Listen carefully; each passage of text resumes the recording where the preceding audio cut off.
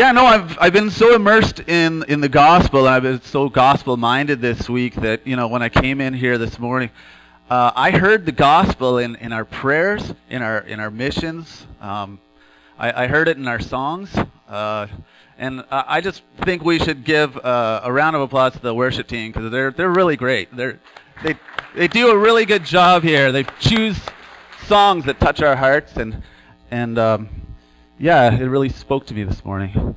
So last week, Jason shared one of his favorite passages of Scripture, how Jesus was rejected in his hometown of Nazareth, and how that all played out. Now today, I want to share one of my favorite passages with you. It's Romans 14, and it's in your bulletin, if you want to look. It's the entire chapter, because I found that the whole chapter works as a cohesive whole.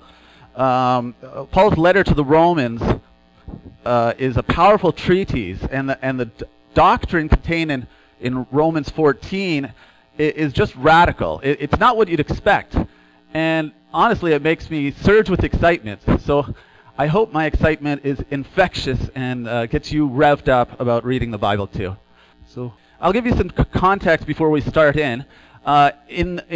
This brand new Roman church were brand new Christians made up of converted Jews and Gentiles, okay?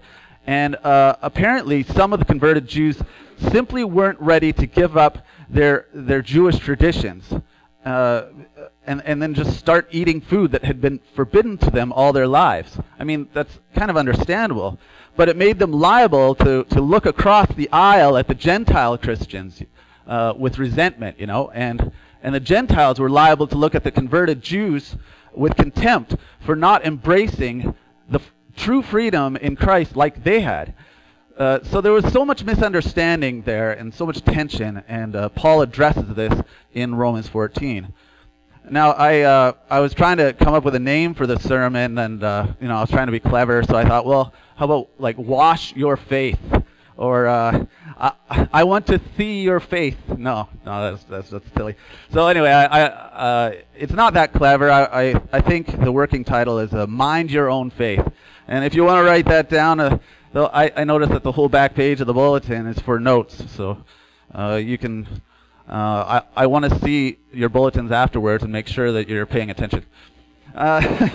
Just kidding. So anyway, I want to tell you that this entire chapter, spoiler alert, is about faith.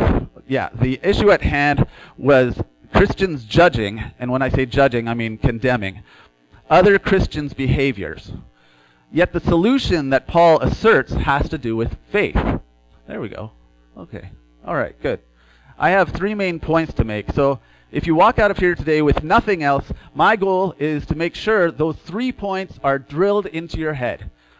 And if that doesn't work, Rick has an 18-volt DeWalt in the back, and he'll drill it into your head that way. So I'm kidding again. Okay, so let's begin. Okay, do you want to read this with me? Accept the one whose faith is weak, without quarreling over disputable matters. And if you're wondering what disputable matters he means, just read on.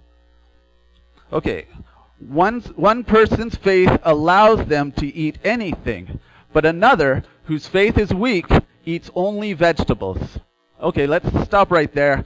I want to assure you that Paul is obviously not condemning vegetarians, okay? He's not, please don't think that he's saying your faith is weak if you're a vegetarian, okay? Because this is about people abstaining from meat for religious reasons, like the Jews who had never touched pork or spiced meats or shellfish and different things. They were doing that for religious reasons, okay? There's all kinds of different reasons to abstain from meat or not. So anyway, on this issue, you would expect, everyone probably did expect, Paul would write something to unify the church, a rebuke about not eating meat, and or a command to start eating meat, or gently but firmly coaxing them just to try eating it or something. Basically, you'd expect that he'd lay down the law, and you'd either you either obey it or get out because that's how religion works, right? Wrong. No, that's Paul doesn't do that. He doesn't lay down the law, okay? Because we're getting away from the law. He does nothing of the sort. Inspired by the Spirit, what Paul ends up saying is unexpected. And like I said, it's downright radical. Okay, let's move to the next one. Okay, good. I'll read this. The one who eats meat must not treat with contempt the one who does not. And the one who does not eat everything must not judge the one who does, for God has accepted them. Who are you to judge someone else's servant? To their own master, servants stand or fall, and they will stand, for the Lord is able to make them stand. I think it's fascinating that Paul didn't just say, who are you to judge someone else? Which is what we usually say, right? But by saying someone else's servant, Paul is implying that you are someone's servant who's judging someone else's servant. Do you see that? In that context, I think master means your conscience and their conscience, your God-given sense of right and wrong. One person considers one day more sacred than another. Another considers every day alike. Each of them should be fully convinced in their own mind. Can all of you say that last sentence with me? Each of them should be fully convinced in their own mind. This is my first main point, and I want all of you to underline it. If you have a pen or pencil. If you don't, just steal one from your neighbor. I'm just kidding. I actually have pencils up here if anybody wants a pencil. Does anybody want one? Yeah? All right. Anybody else? It's good. It's good. I've got some good things in the sermon here. You'll want to take notes. Sorry.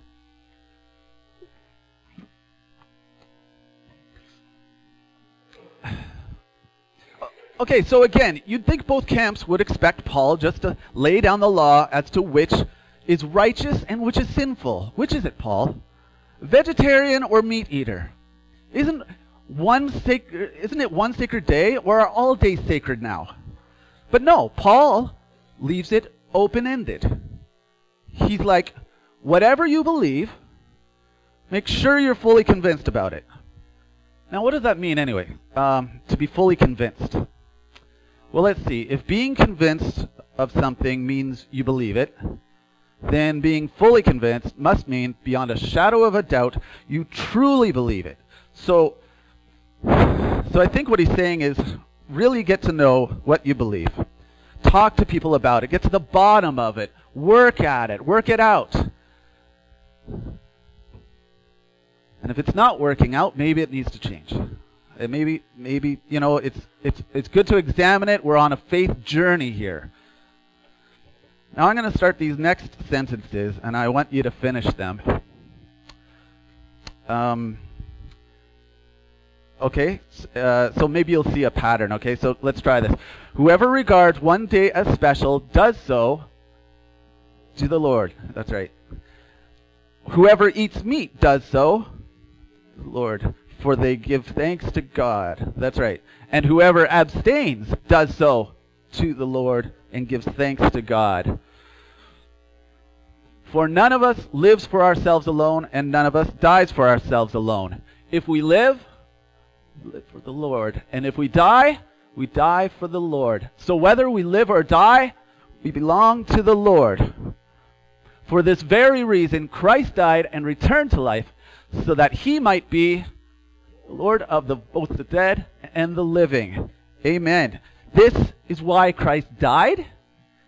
For this very reason, this is why Christ died. So that he might be your Lord. He might be your Lord, Gilles. He might be your Lord, Rudy. So that he might be your Lord, Gary. So that he might be my Lord. And not only our Lord, but the Lord of those who have died before us. So we know that when we die, he'll still be our Lord. And he not only died for us, but he conquered death for us and rose again, so that he is Lord of all. Amen? You then, sorry, I lost my spot. Why do you judge your brother or sister? Or why do you treat them with contempt? For we will all stand before God's judgment seat. Who's the judge? That's right. God is the judge. We're not the judges. He is. This is giving you reason not to judge your Christian brothers and sisters. It is written in Isaiah 45, by the way, "As surely as I live, says the Lord, every knee will bow before me, every tongue will acknowledge God. So then, each of us will give an account of ourselves to God. Therefore, let us stop passing judgment on one another. Instead," and this is where Paul shifts gears, "instead, make up your mind not to put any stumbling block or obstacle in the way of a brother or sister. Therefore," nope, "I am convinced that being fully persuaded in the Lord Jesus that nothing is unclean in itself. But anyone who regards something as unclean, then for that person it is unclean. If your brother or sister is distressed because of what you eat, you are no longer acting in love. Do not, by your eating, destroy someone for whom Christ died." Okay, so do you get that? I'll give you a great example here, okay? Do not by your eating destroy someone for whom Christ died. So, like, if you're with someone who's a recovering alcoholic, like 5 years sober, right? Don't drink in front of them. That would destroy them. The beer that's like nothing to you is quite serious to them. So why distress them? Why tempt them and destroy them? Why destroy their winning streak of 5 years sober? Paul says that you're no longer acting in love when you do that. And I agree, it's absolutely not loving to cause anyone to stumble and fall into sin. Or how about this? What if you hear a church friend swearing at somewhere? Automatically, the wheels might start turning in your head. Like, gee, why is this Christian guy using such a poor choice of words? How can such cursing and blessing come out of the same mouth? This is awful. It's so unchristian of them.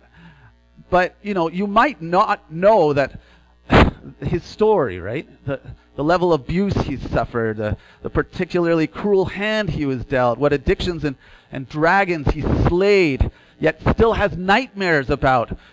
You don't know what he's come through, nor would you know why he's always looking over his shoulder, This thing about swearing is something he hasn't dealt with, and the Lord isn't finished with him yet, He's still in survival mode, but, if you just support him and be gracious, that's what he really needs, not condemnation.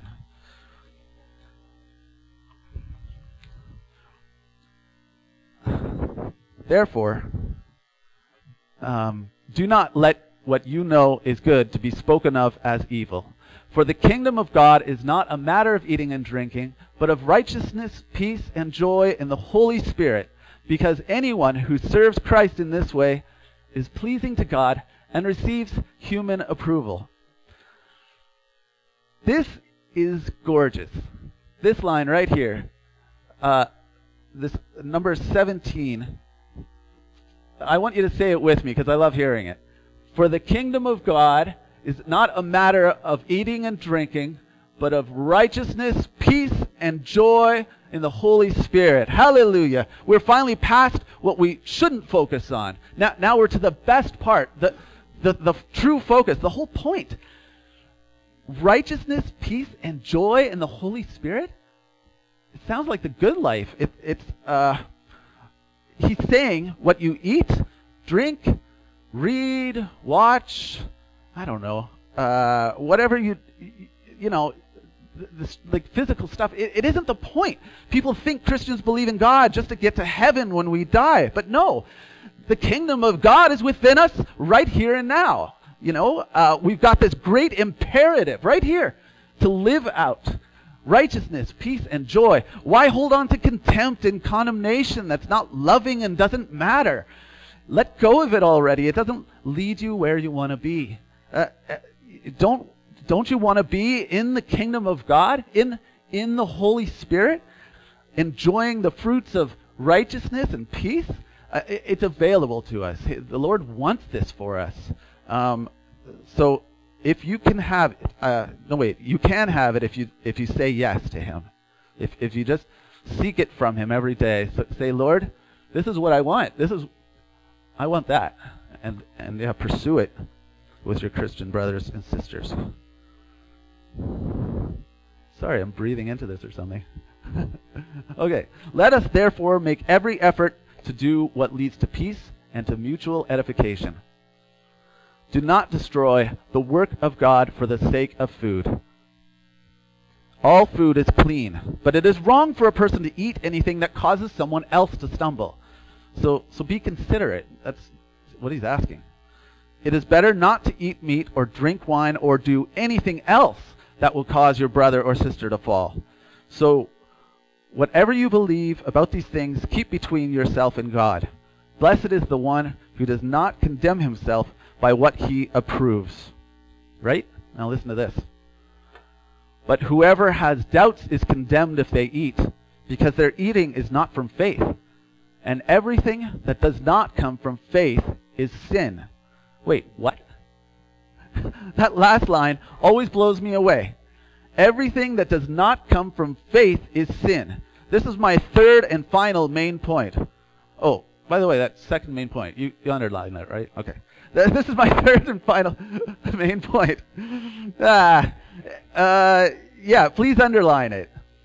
Because now, I remember when I was in Bible college, and this was 1998, 99, I started to wonder how to know when something is sinful. You know, especially those gray areas. Sure, there are some things that are obviously sinful, and some explicitly stated as sin, but those gray areas, those disputable matters bugged me. So I was confused, and I would have liked a sort of definition of sin. Well, I was stunned when I found this. It's saying if you have doubts about eating something, you're condemned if you eat it. If you're not ready to do something, meaning if your conscience isn't ready, don't do it. Because everything, no matter what it is, everything that does not come from faith is sin. This shows why faith is so important, why knowing what you believe is so crucial to living righteously. So to recap, what were my three main points? I don't even remember if I brought it here. Nope, I didn't. Okay, the three main points.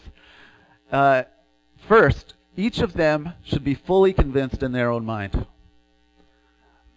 Second is, for the kingdom of God is not a matter of eating and drinking, but of righteousness, peace, and joy in the Holy Spirit.